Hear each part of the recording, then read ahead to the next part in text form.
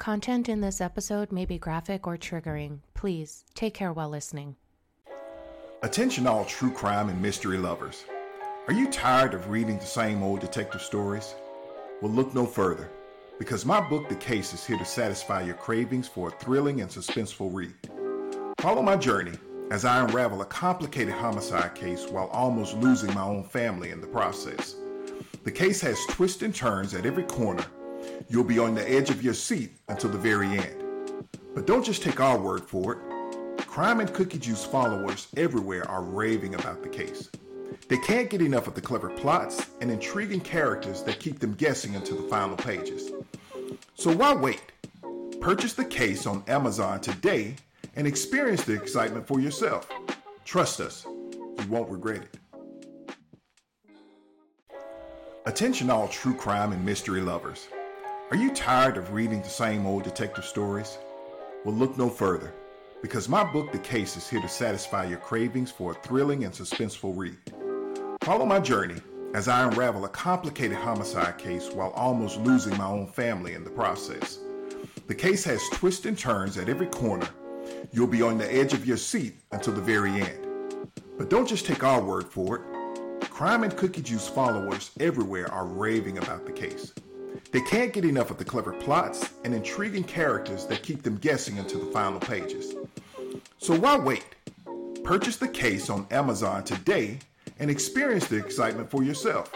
Trust us, you won't regret it. Attention all true crime and mystery lovers. Are you tired of reading the same old detective stories? Well, look no further, because my book, The Case, is here to satisfy your cravings for a thrilling and suspenseful read. Follow my journey as I unravel a complicated homicide case while almost losing my own family in the process. The case has twists and turns at every corner. You'll be on the edge of your seat until the very end. But don't just take our word for it. Crime and cookie juice followers everywhere are raving about the case. They can't get enough of the clever plots and intriguing characters that keep them guessing until the final pages. So why wait? Purchase The Case on Amazon today and experience the excitement for yourself. Trust us, you won't regret it. Welcome back to the Crime and Cookie Juice podcast. Tonight we have a very special guest, and some of you may already know this man, but I'd like to introduce him to others. But first, let's get my partner in and see what she has to say. I'm ready to find out what Bobby's thoughts are on our headline cases tonight. We're doing headline case this week. It's a lot different than our last episode where Amel Mutlu came in and told us how to find stillness and peace in the midst of all this chaos. I hope that you've practiced some of those things. I did. I just got back from yoga, so my hair is like really wet right now. And I needed a balance because we're going to get into some graphic discussion tonight, something that's been all over the news. And as much as some of us actually may not even really want to talk about it because it's just graphic and sad, we do have to address it. And obviously, Chris being in law enforcement and me being a criminal defense attorney, we're going to speak from both sides and give a little insight on the case. And we have our special guest tonight. It's my first time meeting him. I'm really excited. I've done some reading on him. He is not related to a boxer that I thought, but he's probably just as cool. So go ahead and introduce him, Chris, because I know he's your boy. That's right.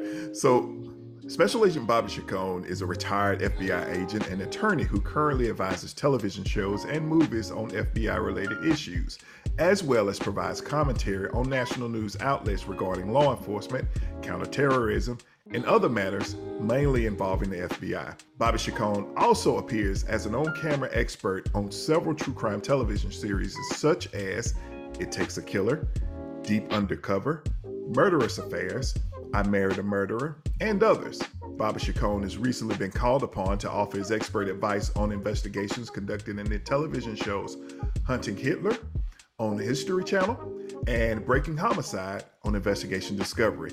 Family, I'd like to introduce to some and welcome to others, Mr. Bobby Chacon. Hi there. Nice to meet you all out there in podcast land. Chris has always been a favorite of mine to appear recently on a show together last week, I think, right, Chris? Yeah, I think it was last week. We've been making these media circuits so much. We run across each other every once in a while. Yeah. But yeah, I've always been a fan. Pretty cool. It is. Welcome, Bobby. So Thank you. It sounds like you consult on a lot of comedy shows. Do you ever do anything intense or heavy? After I retired, I'd spent 27 years with the FBI. And after I retired, I went to work on a show called Criminal Minds, which, as most people know, is about a serial killer every week. It's a pretty dark show. My wife can't even watch it. And so I was a technical advisor for 2 years. And then I went over to as a writer. So I became a writer on the show. And so now I'm a WGA writer. I went from there after the show ended. It's run on CBS, which was on 15 years. I went over to HBO Max and I wrote a crime show for Nicole Kidman that we finished just before the pandemic and it never got filmed. So that's what I do during the day. I write screenplays, I write movies, I write TV shows. And oddly enough, I did just finish pitching an FBI-based comedy. It didn't get a lot of traction, unfortunately, but we thought we had a winner. A production company loved it and took it up. They put a really big comedy showrunner next to us in the meetings, and he really liked it. And we're all scratching our heads that we couldn't get anybody to bite on it. But so it's not even out there for people to watch. Not out there. It was literally based on a true life story. I went to Iraq in 2005. Operations had a compound, and we lived and worked there, and we had our own little speakeasy there, and it was we named it O'Neill's after my old boss John O'Neill in New York, who a lot of people know from the Looming Tower. John was our special agent in charge of counterterrorism in New York City and retired in August of 2001. So we called it O'Neill's, and it was a speakeasy, and it became a hot ticket in Baghdad because the military was not technically allowed to drink, but we had a little compound that the military police couldn't penetrate, and you'd have to have a secret chip to get in, and basically it became like a Cheers, and we pitched this show as a Cheers meets MASH. It was a speakeasy set in a war zone. And at any given night at that bar, there was this eclectic mix of people like Rick's Cabaret. And we'll do that. It'll bring everyone together, right? Yeah. And alcohol was rare there. And so we based the show on that bar on O'Neill's. But that makes a lot of sense. That's why Chris and I have a podcast called Crime and Cookie Juice. I think somebody even said it almost sounds silly. Do you understand the content that we're dealing with and how sometimes you have to just lighten up a little bit? I mean, you can't live this constantly, and to invite a little bit of bourbon or wine or whatever into the conversation allows you to maybe ease up. You're not so tense. You're a little more open. And yeah, maybe it's a little lighter. But when your full-time job is this work, right? It's not like it's a hobby of ours where we just listen to true crime, or because then we could turn it on and shut it off. But when you're living it, it's a little different, right, Bobby? I mean, you've been doing absolutely, and I think that's exactly right. But that's also the reason why people that don't live this and don't get ingrained in it can sometimes misperceive our gallows humor or our attitude sometimes that we can crack a joke or do something like that because they don't live it and they don't understand. When you're so immersed in it, you develop mechanisms to deal with some of the constant barrage of micro traumas that you're dealing with. And so it can be very easily misperceived by people who aren't in it. And so I think that's what I have to deal with sometimes. It's a coping mechanism, it is. Ultimately. It is a job too. And of course, it's part of your life, and you go to bed at night. And I know I can't even imagine the things that you and Chris have seen throughout your careers. Going to bed at night, it stays with you. There's no way day in and day out you can be like a robot and take in that content and not be affected by it. So it is absolutely a coping mechanism. And I'm curious because our last podcast, it was the new year, in honor of the new year. We really did want to bring somebody in. I know we're a true crime podcast, but we brought somebody in who was a life coach and a wellness advocate to talk about how to find a balance when you are consuming all this content, because it is an energy that stays with you, whether you're working it, you're listening to it, seeing it. And so she gave us some tips, and I'm curious, what's something you've implemented throughout the years? You've been at this for many years. What do you find helps you wind down at the end of the day and let some of this go? First of all, I start my day by meditating. So that's one of the things I do, because I still do have trouble sleeping sometimes, and I do have some triggers that when my wife's around, it's good because I can avoid them or she avoids them for me. That's like a certain type of movie or a certain type of thing. And if I don't, and she's a producer, so she's always on the road. She's on the road right now. I will get triggered without knowing it. And then I will have problems sleeping, or I will wake up in the middle of the night. And so I always start my day meditating. So that's a way for me to clear anything that happened during the night and then start my day on an even keel. And then I also have a therapist that I see on a semi-regular basis. And it's the same. I was using the same person that I used after 9/11. I was in New York on 9/11. I was an FBI agent in New York City on 9/11. I was there and I spent months after that there. And I'm a native New Yorker. And that's when I started that. And then over the years with different events that were in my life, including the death of my dad and all kinds of things.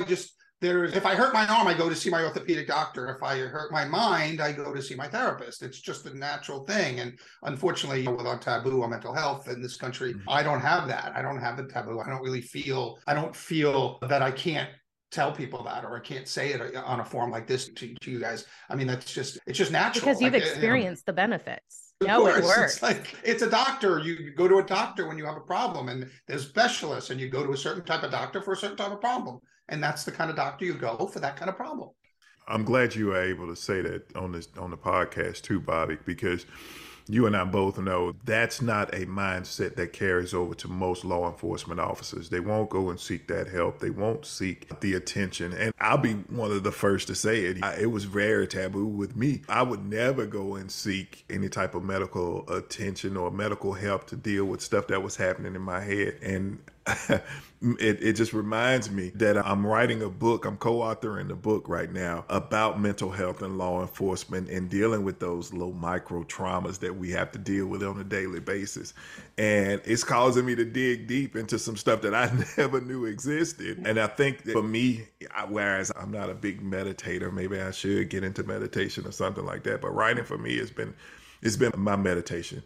Me focusing on and being able to now talk about some of those micro traumas has been very helpful to me. And maybe I may seek some other type of help later on, but not now. I think this is the best thing for me. But I'm glad you were able to say that. Everybody has their own thing. Whatever that is for you, find it. That's all I say. Whatever it is. Absolutely. And we had a program, and Director Mueller, who was the former director of the FBI, right after 9/11, he brought a woman in called Catherine Terman, and he hired her at the assistant director level to run all of our employee assistance programs, victim witness assistance programs. She put a bunch of programs into place. And one of the things that I would do on the dive team is every time we came back from a recovery of human remains, we had a warehouse. The dive team worked out of a warehouse, what we call an offsite. It was covert and it didn't say FBI. And so we didn't go to an office every day. We went to the warehouse. And I would have one of our office counselors come to our warehouse, and everybody on the team had to sit for 1 hour in the conference room with it. You could stare at the wall for an hour, but everybody was going to do it. It was mandatory. So that, again, Chris, the stigma that was attached and still some of that, I didn't want that stigma. So everybody was going to spend an hour in there at a different time in the day. And during that hour, you could arrange for follow-up visits off-site somewhere else, so no out of sight of everybody else. But I will say we had a good team and everybody understood, and there was no stigma with our team.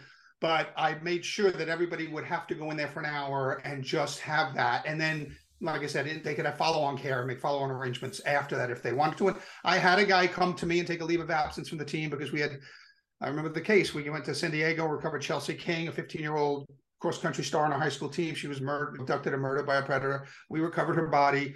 And he had he had a 15 or 14-year-old daughter at home, both blonde and junior lifeguards and things. And he came to me and he said, this thing hit me and I have to take a little step away. So we took a year leave of absence, went and worked counterterrorism, came back to our team after a year. But that everybody understands. So as a team leader, I had to be on guard, and I asked them for my own training, like people throw themselves into the gym.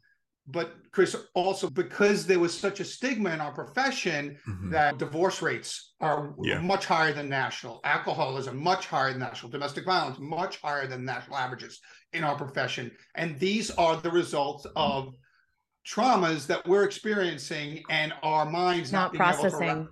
They're not processing properly, and they're throwing themselves into behavior that's oftentimes destructive and non-productive, certainly. And it is processing. So Chris, when you say I just write right now, but that's therapeutic, that is okay. A lot of times in therapy, I'm talking more than my therapist has anything to say, but it's about me processing my thoughts that we don't often have time to even think about throughout the day, because you're doing all these different things. You're going to work, you're doing all these Zooms, you're doing all these lives. You don't have time to process. And sitting in therapy gives you that opportunity to say, okay, I'm going to get these thoughts out, but it may not even be somebody speaking back to you. It could just be you getting your thoughts out on paper, which is great. However, anybody needs to do it. It's just about processing your thoughts, and getting guidance on them is great. But I love this conversation because it's something we've been talking about a lot lately. And Chris is going to co-author this book. And I do believe that both of our professions, attorneys have high rates of alcoholism, drug use. Everybody thinks in these professions, they hold people up here. Oh, you can't break the law and you are the law. No, that's where a lot of the problems are, because you are dealing with this content constantly and it's heavy, and that you need an outlet. Think of the guys that went into, men and women that went into that house in Moscow, Idaho, who probably have never seen a scene like that before. Right. You and I have seen those scenes. I worked in New York City. You worked in the big city homicide unit. But those men and women probably never saw anything like that. I also think back to the Uvalde school shooting with all those murdered children. I mean, they're knee deep in it. And imagine those deputies that were probably don't have a whole lot of that go on in their jurisdiction. And now they're looking at a classroom, pretty much a pile of dead young kids and teachers. And how do you think it's not going to require some type of mental health counseling? I mean, it's ludicrous to think that you could overcome a mental injury like that, because it's just like getting shot in the arm. It's an injury, and there are doctors that are specialized in dealing with those injuries. It's just that our society has traditionally not seen it that way. But it is unnatural to just see that throughout your day, to experience that kind of trauma. And you could think you're Superman, but you're taking it in. It is affecting you, whether you know it or not. Speaking of the Idaho murders, that is obviously our headline case tonight. But I think before we get into that heavy content, one thing Chris and I do as an outlet is we drink a little bit. Not too much, okay? We're not promoting alcoholism on here. We're not saying pour yourself a drink when you're stressed out. We're saying first try to meditate, pray, or do yoga, whatever it may be, therapy, and then pour yourself a drink, because sometimes you need it. So what are you drinking, Bhatna? So tonight I've pulled out my bottle of Willet. This is the cool little bottle that I have of Willet. It's a bourbon. Joke. It is it's really not. It's like a bong. Let me. It does look kind of like a bong. Oh my gosh. Okay.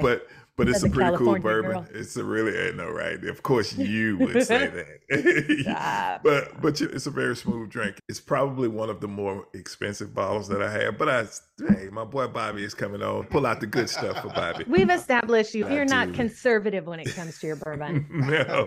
All right. I'm excited to share mine tonight. Sometimes I'm just going to go off brand here. This is all due to my husband. I'm actually having a beer. Wow. But it is a Goose Island Bourbon County brand 14 stout. So it's stout aged in rye whiskey barrels with cassia bark, cacao nibs, panela, and coconut water. So it's just basically a stout that's aged in bourbon. And it tastes chocolate because it has got the cacao nibs in it. Freaking good. It is really so good. This is better than any of the bourbons I've been drinking on. Hey, you can't say that. You got to. No, I'm just kidding. Bourbons are good, but this is, like Bobby said, it's a little chocolatey. It's almost like somebody poured some abuelita's chocolate in my bourbon. It's really good. That's what I'm enjoying tonight. And I think these stouts are pretty strong, so I should take it easy. I don't know. They are. They are, right? And from what I've heard, my husband says these come out after Thanksgiving. They're very much of a winter kind of, Right. They're a little heavier. It's heavy. They're heavier. It's heavy. It's a dessert. This is like a dessert wine, but they're limited and people wait in line all night. Yeah, I'm excited. It's good. It's worth it for sure. So Goose Island Bourbon. Nice. There you go. So what are you drinking tonight, Bobby? I would be in a Samuel Smith's oatmeal stout or something like that, because I'm more of a beer drinker than a brown liquor drinker. But my brother and father, both big bourbon guys. My dad's not with us anymore, but big bourbon guys. They also happen to be both retired NYPD. So there may be a connection between heavier liquor and the Copson family. But I like vodka when I do drinks, and I think it's Tito's Rocks with the lemon. Can't go wrong with Tito's. Yeah, I think that's what I have. Tito's Very Rocks. Refreshing. And I have a live radio interview to do right after this. So That's right. That's right. Then on that note, let's get into our headline case tonight. And I do want to remind everyone that this content can be graphic, so please do take care while listening. But we do want to just give everyone an update on the Idaho murders in case you haven't turned on your television or opened an app. As everyone knows, an arrest has been made. We knew it would happen. It was a matter of time. crime. But there's some interesting things in the kind of person who was arrested. Brian Koberger, who is 28 years old, he was a student at WSU. He is the suspect in this case. And I say suspect, I want to make it clear that's what he is. He is not convicted. He is innocent until proven guilty. So we are going to analyze this evidence based on that. And we have both sides here. We've got a vet homicide detective, FBI agent, and now we got your criminal defense attorney. Nobody get upset with me as I point out some things that may or could be an issue for the prosecution in this case. But it is alleged that Koberger, 28 years old, broke into an off-campus rental house in Moscow, Idaho in the early hours of November 13th and committed the murder of 4 students, Kaylee Goncalves, Madison Mogan, Xana Kernodle, and Ethan Chapin. They were all found dead after police responded to a 911 call. Now, information is quickly developing about Koberger, which I find interesting. Is he is a PhD student and a teaching assistant in the Department of Criminal Justice and Criminology at Washington State University.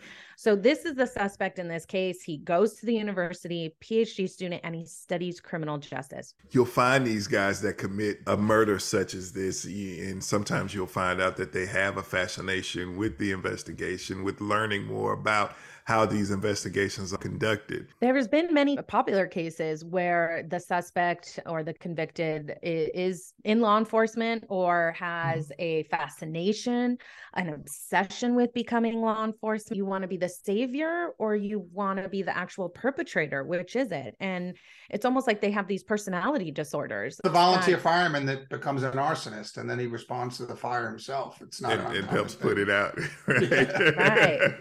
I think there's a lot of people who go into law enforcement because they really do just want to help people. But then there's some people who go into law enforcement because they're fascinated with it. They just love the true crime. They love solving the murders. They love getting in the head and the mind of a murderer. And I think those ones are a little more dangerous, right? Because they're seeking that thrill. And if it is Koberger, this explains where his fascination comes from and why he committed this crime. It could also be just he's evil, because I thought in the beginning when they were saying, oh, obviously he was going to school to become the perfect criminal. That's not what you learn in a PhD track in criminology. You don't learn how to commit the perfect crime. It's not a school for that. It's completely different. It's mostly, especially when you're pursuing a PhD, it's mostly academic. And most people who get their PhDs stay in academia.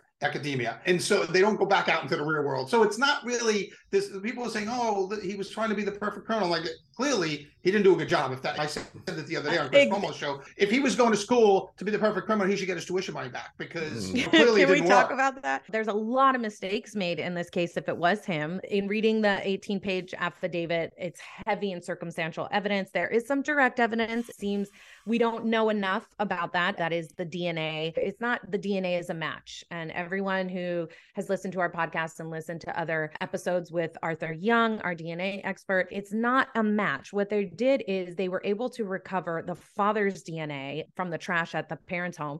And then they took that and they got the DNA from the knife sheath that was left behind at the crime scene. And they were able to say that's the biological father of that individual. So basically, it's 99.9% likely that Mr. Koberger is the father of the person who committed this crime. But we also don't know how much DNA was recovered. And that does present an issue that a lot of people don't know right now. Yeah, I think it's never really a match with DNA, right? It's always this DNA and this DNA together.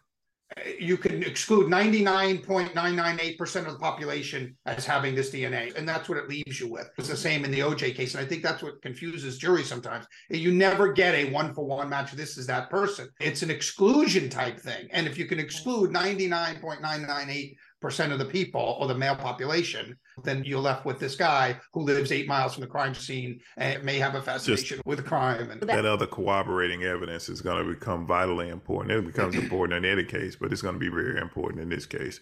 So let's talk about the other corroborating evidence. Chris, what other circumstantial evidence do you think is pretty damning in this case? The fact that he lived in close proximity of the area, the fact that he had access to or was the owner of a vehicle that they saw in that general area, There was something else. I can't remember. See, the fact that the suspect lives nearby, it's neither here nor there for me. I say the defense wants to argue he knew somebody who had that and he once touched it. I think but we don't know. We don't know if it was touch DNA, right? I mean, honestly, it was on the button of the sheath. It's on the button of the sheath. Which is where you would normally put your thumb. Yeah, okay. Right. We don't know. They may have blood too, but what they used in the affidavit was they just said DNA from the button, the snap, the metal snap thing on the sheath, which obviously you use to push down, lock that in. And this is the scales of justice, right? You might not think that him living 8 miles down the road is determinative, and it's not, but it's another piece that we put on this side of the scale. And eventually you put the white Elantra, you put his phone records in the area of the house, and then the scales start looking different. And let's talk about the white Elantra, because that's the main piece of evidence from the very beginning. They were looking for a white Elantra. Why? This Elantra is circling the area. Okay, let's talk about how he's not brilliant. He didn't learn all these things in criminal justice. Why? Because he passes the house 4 times. It's the 4th time he pulls up to the house. So you see that Elantra there in the hour leading up. Okay, it's not many hours before. It's within that hour. This car keeps passing by, and there's not many other cars passing by during that time. So it's not like it's a major highway where you're just going to see a bunch of different white Elantras. So that does not look good. And they really did their work. I'm going to say I'm pretty impressed with this affidavit and the work that was put in, because obviously a defense attorney is going to argue, okay, how do we know it's his car? How do we know other people didn't drive his car, use his car? They brought in a lot of evidence of traffic stops that he's had in the past year, where he is the sole occupant of the car. He is the individual driving the car. It is registered in his name.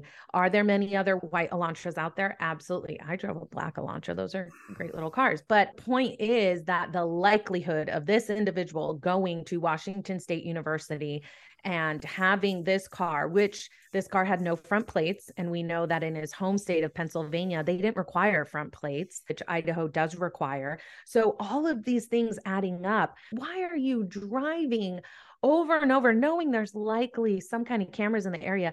The only smart thing that if it was him that he did was he shut off his phone.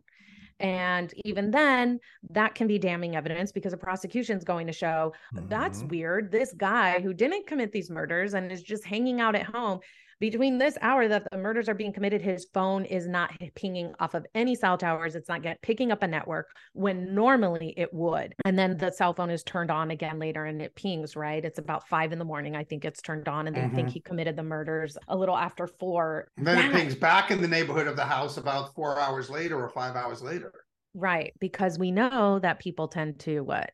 Go back to the area. I mean, he's probably sitting at home wondering why it's not coming across as a breaking news story where, what's happening. And so he probably goes back there and tries to take a look, see if there's some squad cars out front and is there ambulances there or what's going on. If in fact he's the guy, he would have been fascinated with what's happening in the aftermath of his work. Right. He knows what happened in that house and he wants to see what's happening, and he's wondering why it's not coming across his TV screen. And maybe he goes back there to take a look. Especially because now we know, according to the affidavit, that not only were there surviving roommates, one of them says that she saw an individual who had a mask on, but she could see his eyes. She was able to describe his height and his build, and that she was scared. She locked herself in the bathroom. That's at 4, almost 5 a.m. And the 911 isn't called until 11 hours later. So if it is him, he must have been surprised by what's going on. This person didn't call 911. And I have to ask, I'm not trying to say that the roommate was in on it, anything like that, but have you seen this where somebody waits that long? I mean, if they were that scared, why wasn't that call made? Is this pretty rare? That so unusual. That is unusual. It is rare. Even if you're hiding from a person, you don't wait that many hours before you come out. You may wait 3 or 4 hours. 3 or 4 hours, I can understand. 6, 7, 9, 10 hours. I don't want to cast anything on this young lady. She did what she did. Yeah, but I mean, being a veteran homicide investigator, and I've worked hundreds of homicide cases, that's unique, even in my experience. But I will say, I think that we will get that answer eventually. As it looks right now, she's the only eyewitness to this crime. Not eyewitness per se that she saw him stab, but if she can make an idea of him, she's the only thing close to an eyewitness that they have. So I think that we'll hear more from her. Mm-hmm. She may even be, if it goes to trial, she obviously might be a witness at trial, but I think they have to guard, again, her mental health. They have to guard her very carefully because, the internet is really nasty sometimes. And I think that we just need to give her space. Nothing she did or didn't do could have changed the outcome of what happened. I think you'll get a medical examiner on there that said, no matter how quickly an ambulance got there, these people would have bled out before they ever got there. So I don't think calling an ambulance would have saved anybody's life. I think these are massive and gross wounds with a large blade weapon. And so I don't think that there's going to be any question about that she could have saved anybody. So I look at her as almost like a surviving victim of this thing. And thank goodness that he didn't decide to stay and finish her off. And I think he was just so exhausted and he was coming down off of a huge adrenaline rush. And I think that's one of the explanations of his going back and forth. He did a 3-point turn on one of them back and forth. I think he was getting himself so hyped up because he spent probably weeks, if not months, thinking about this and planning it out. And as he got closer and closer to the witching hour, his adrenaline was pumping and pumping. And so he started losing some of his attention to detail, because you start getting laser focused on the killing, and he's probably getting himself amped up. And so he's forgetting, I shouldn't drive by 3 times, because now it's like, there's the house, there's where I'm going, there's where I'm going to commit these murders. And so I think that that's a sign of why he wasn't a serial killer, why he wasn't cool, calm, and collected, why he made all these mistakes, because this was probably, hopefully, his first time. The last serial killer case I worked was 2011, before I retired in 2014. He admitted to us 11 murders. He'd probably done 30. But you can see his interrogation videos on YouTube, because he hung himself in jail before we could take him to trial. But he was cool and collected. Who was that? Israel Keys. And my dive team went up to northern Alaska, and we drilled through a frozen lake and recovered his dismembered last victim, a 19-year-old girl who worked in a coffee shop. And you can see him talking about his murders. He's almost laughing about it. It's evil personified, no question, when you look at these interrogation videos.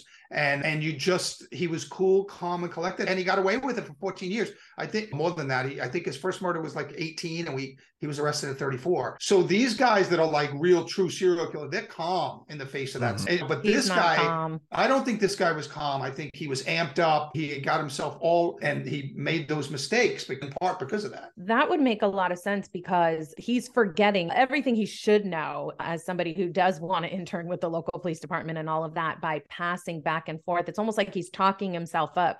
And according to the affidavit, this individual's cell phone records, they're pinging in front of the house near the home multiple times months before. And we also know that this person put out a survey at some point as part of one of his papers. He wanted to better understand how emotions and psychological traits influence decision-making with committing a crime. That's probably going to be some damning evidence used against him in court, because that's showing he's interested about getting into the mind of somebody who can commit crimes. You think dealing with a sociopath who lacks empathy? Oh yeah, I think so. I mean, I don't think he's like a seasoned serial killer, but I certainly think he shows some sociopathic tendencies, and I wouldn't be surprised if he's diagnosed. Look, what people don't understand is his sociopath, it's a medical diagnosis, and it should be made by medical professionals, right? It's in their methodology. And I think that obviously, before trial, there will be psychiatric evaluations ordered by the court of him, and maybe even requested by the defense, who knows? But I think that's going to show, my assumption is it will show sociopathic behavior. And there's also rumors, this is just rumors, that he's possibly online in discussion rooms, chat rooms, talking about it, disguising as somebody else, and talking about the murder and possible evidence. That could be pretty damning if they are able to prove that's his user coming from his computer, that he's somebody who was very interested in these crimes. And like you said, we know that people who do perpetrate these kind of crimes, they go back. A lot of times they're caught because of that. They go back to the scene of the crime, or they're online talking about it. There's this fascination. They're obsessed with what they did. And sadly, in this case, that would show very little remorse, right? You're getting on there and you're having these conversations. Yeah. And that's why everybody gets caught up on the why of it, right? And I always said, to me, the why is the least important thing, because first of all, it's not required by statute. The prosecutors don't have to prove why you committed a murder, just that you did commit the murder. Of course, the prosecutors like to have that because it tells the story to the jury. It's easier if you have a motive, but you certainly don't need a motive for murder, for most murder statutes. And quite frankly, in those cases that I've been involved in, the why of a psychopath or a sociopath doesn't make any sense to us. We're rational human beings, and we're gonna ask for an explanation of an irrational act. It's never going to be satisfactory to us. It's never going to provide comfort to the families, even though we all want to know. Like, we all want to know it. Like, I see all these people online want to know why, as if the answer will provide us comfort, as if the answer will make sense to us. And neither of those things are going to happen. To dwell on the why of it, I never really got involved in that, because it's white noise. If you have a clear motive, if it's revenge, if it's jealousy, obviously, of course. But for these irrational psychopathic murders, we'll figure out the why, and he might say it, but it doesn't make any sense. It won't make any sense. And even if it is jealousy or anything like that, it's not justified. Nothing. I mean, this is just sick and sad. And I mean, sadly, it is a house of 4 women, and it's just a reminder of the way that women are exposed as victims to the hands of men. And so you hear it a lot. We've done already on our podcast, and we've only had it around about a month. We had another case about a girl murdered off campus. So it's one of those things where, as parents now, you do have to be vigilant. You have to make sure, if you are in a home of just females, get an alarm system, possibly something that even your parents have control over late at night. So when, say, you come back from partying or whatever and you pass out, maybe they can keep an eye on it. There's all this technology. They can lock it remotely. Absolutely. I have a neighbor here that he's only a weekender next door, and I know that he has the ability from his main house, which is 100 miles away, to unlock the door for his plumber, let the guy in, and lock it again after the guy leaves. And the whole time he has cameras in there that can. Now, I know this is an off-campus house. The landlord probably wants to keep costs down, so he maximizes his profit off the rent. But if you I could have put a ring child, in on your own. the parents could pay for some of that stuff themselves, and I think they'd be advised to do stuff like that. Another thing this brings up is, even in the most bucolic settings, even in the most rural areas, even in places we don't think evil is going to happen, evil happens. And if you're in some campus that looks idyllic and friendly and nice, it doesn't matter. Security should always be at the top of your list. Absolutely. And that's not paranoia. That's smarts. We know now school is not a safe place. Right. We see it all over the news all the time. So you got to do what you got to do to keep your kids safe. And everybody else needs to keep a lookout on behalf of these young people, right? Because they are so valuable and they are so vulnerable. 2 sisters and I, raised by my dad, who was a cop, and he schooled them in, it's a matter of situational awareness and cutting down the odds that you'll be a victim. There's always a chance, but there are things you can do to cut down on your odds of being a victim. Absolutely. I just want to update everyone. Koberger will be back in court on January 12th. So that's just a few days away. He is still in county jail. He has no bail. And so he is eligible for a preliminary hearing within the next 14 days from his arraignment. So we'll see if that's going to be taking place, and we'll know more from there. But Bobby, thanks for coming on and giving us your insight on this case. We definitely appreciate it. Hopefully I can visit with you guys again, and I'll give you plenty of time. We can talk about some other things too. You are in demand, bro. We appreciate your time. Hey, Bobby, before you go, can you give our listeners a place where they can reach out to you if they want to talk, or if they want to follow you on any social media? What's your handles? On Twitter, it's at FBI, at Bobby Chacon FBI. And then I have a bobbychacon.com website. They can find me there. They can email me there at either bobbychacon.com, or you can get me on Twitter at Bobby Chacon FBI.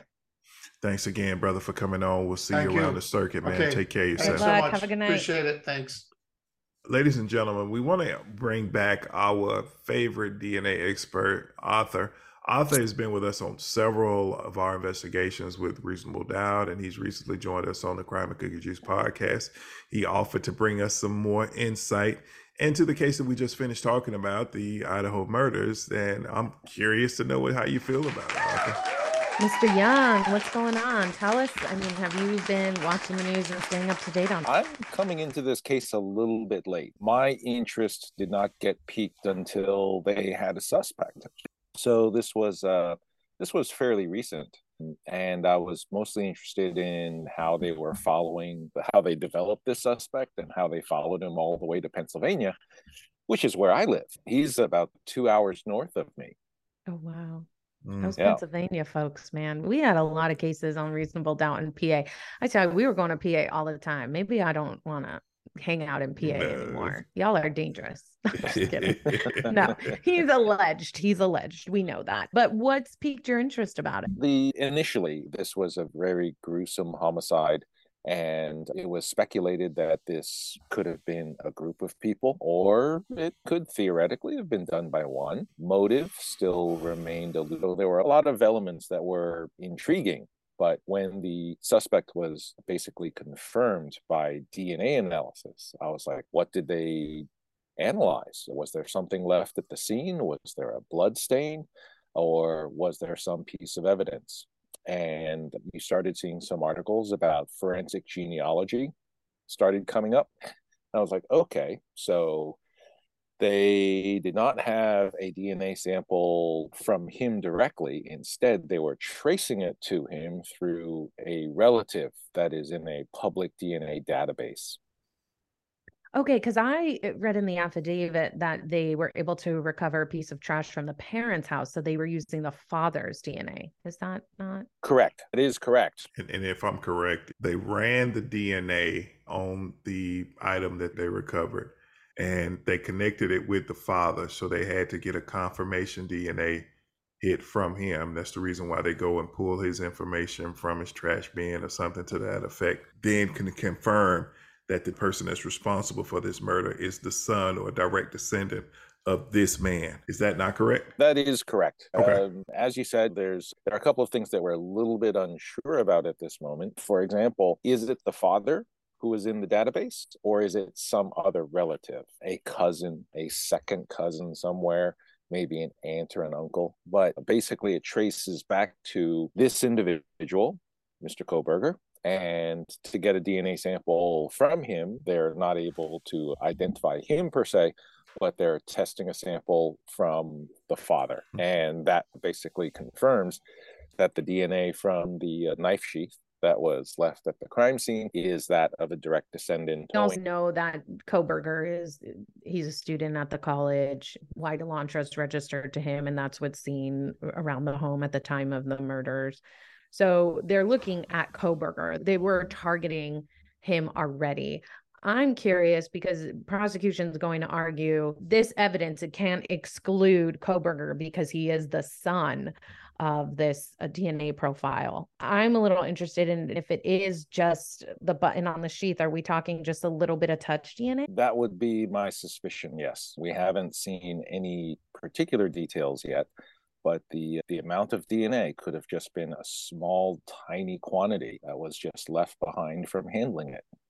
And Arthur, that coupled with everything we know about him being a student there, his car possibly just being very close to the car that was outside of the home at the time that the crimes were committed, all of that coupled together, what are your thoughts on how strong this DNA is going to be? I think the DNA is fairly strong, to be quite honest, because the video surveillance that they have showing his vehicle in the vicinity at the approximate time, his DNA found on an item that was left behind at the scene. And this isn't just a cigarette butt or a drinking glass. This is a sheath, a leather sheath for a large knife known as a K-bar, which so far they haven't said whether or not this is the murder weapon, and it hasn't been recovered yet, but it fits. So I think it's a fairly small leap in logic. Early on in the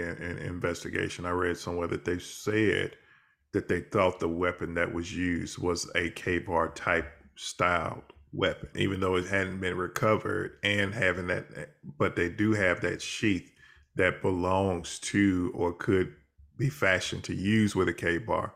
Yeah, I agree. I think it's pretty strong and extremely curious to know what type of DNA that was found. If it was, because look, it's been my experience that when a person commits a stabbing type murder, especially with multiple victims, you usually injure yourself. That suspect will usually cut himself in some shape or fashion because it is hard to do that much damage with a weapon like a knife and not injure yourself. So, and whoever it was who did this left behind the knife sheath. Come on. you're not in your right frame of mind. You're not being very careful. Likely not gloves on unless they had gloves on during the crime, but didn't have them on when they took out the knife, perhaps. But if you're leaving the sheath at the crime scene, you are either intentionally wanting to be found or you're sloppy. And if you're sloppy, there's going to be more DNA. Hey, Arthur? I would agree. Now, let's keep in mind that a K-bar has a hilt. And the function of the hilt is to prevent the hand from sliding off the handle and onto the blade. So the hilt stops your hand from sliding. Could he have injured himself, left some blood behind? Maybe not. Although, could he have injured himself? Perhaps. But I think it would be much more likely that he would have been injured by a struggle with one of the victims, perhaps a scratch to the face or something like that. Is there DNA that's at the scene more than the sheath? I think so. It's just a matter of finding it at this point. Right. About the only defense that I can imagine is that, yes, this was his knife, it belonged to him, and yes, it was his car, but he was not the one who was driving it that night, and he was not the one who committed the murders. That's about the only angle that I see right now. I wouldn't want to take that case. I would. Not with that. Count me out. I mean, I'll do what I got to do. He's represented by a public defender, and they say he's eager to be exonerated, and they want to remind everybody that you're presumed innocent until proven otherwise. But this does not sound good. And if Mr. Arthur Young is saying it's strong evidence, I wouldn't want to bet on this one then. No. Well, which is comforting to know that these poor young people who endured something so awful and their parents who are grieving the unimaginable could possibly have the right person and not get justice, because we know that there's no justice here really, but at least they have this person now behind bars and he can't do this again if it is him, because that's a heinous crime. And somebody like that, they're getting a rush off of it, and they're dangerous. I agree. For me, I have a saying when it comes to homicide cases: murder mimics the motive. And once you understand the motive, everything else falls into place.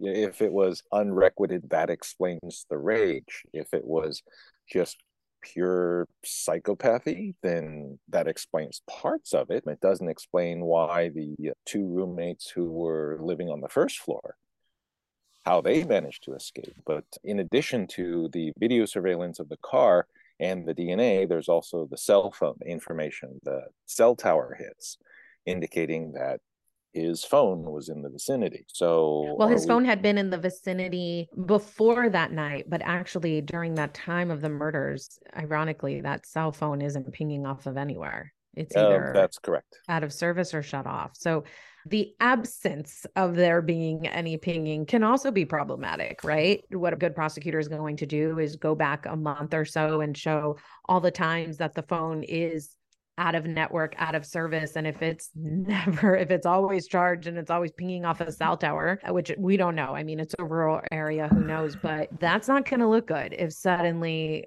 in those few hours, it's off or it's not pinging. That's strange. Right. Absolutely. Thank you for correcting me on that. It would be just an absolute miracle. Why would his phone be off or out of the network in that precise window? I don't think a jury is going to have real difficulty connecting the dots on this one. I hope not, because this is a rough case. It's a rough case on several different fronts from an investigative standpoint, because number one, the Moscow Police Department is going to get, depending on how the trial goes, they will get crucified about a lot of things that happened during the investigation. And it may be hard to explain some of the things that happened, especially with all of the attention that this case has gotten. Some of it will be hard to explain.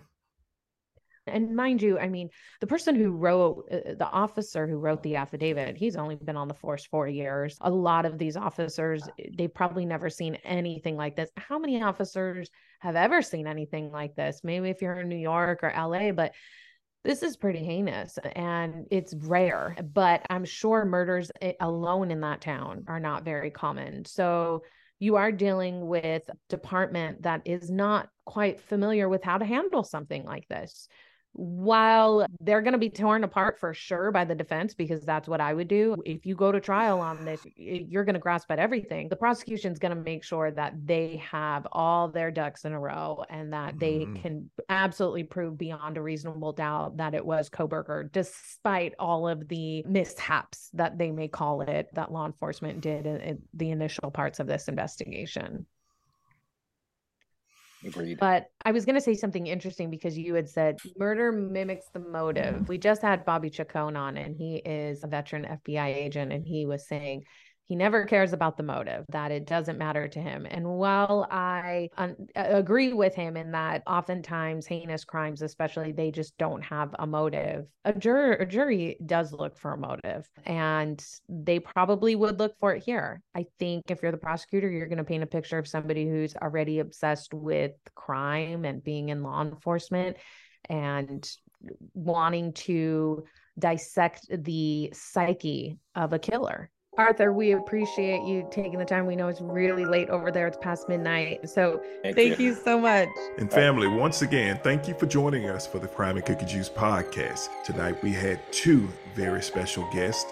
And join us next week where we will have more interesting conversations about crime and about cookie juice. Good night, family. Good night. Stay safe.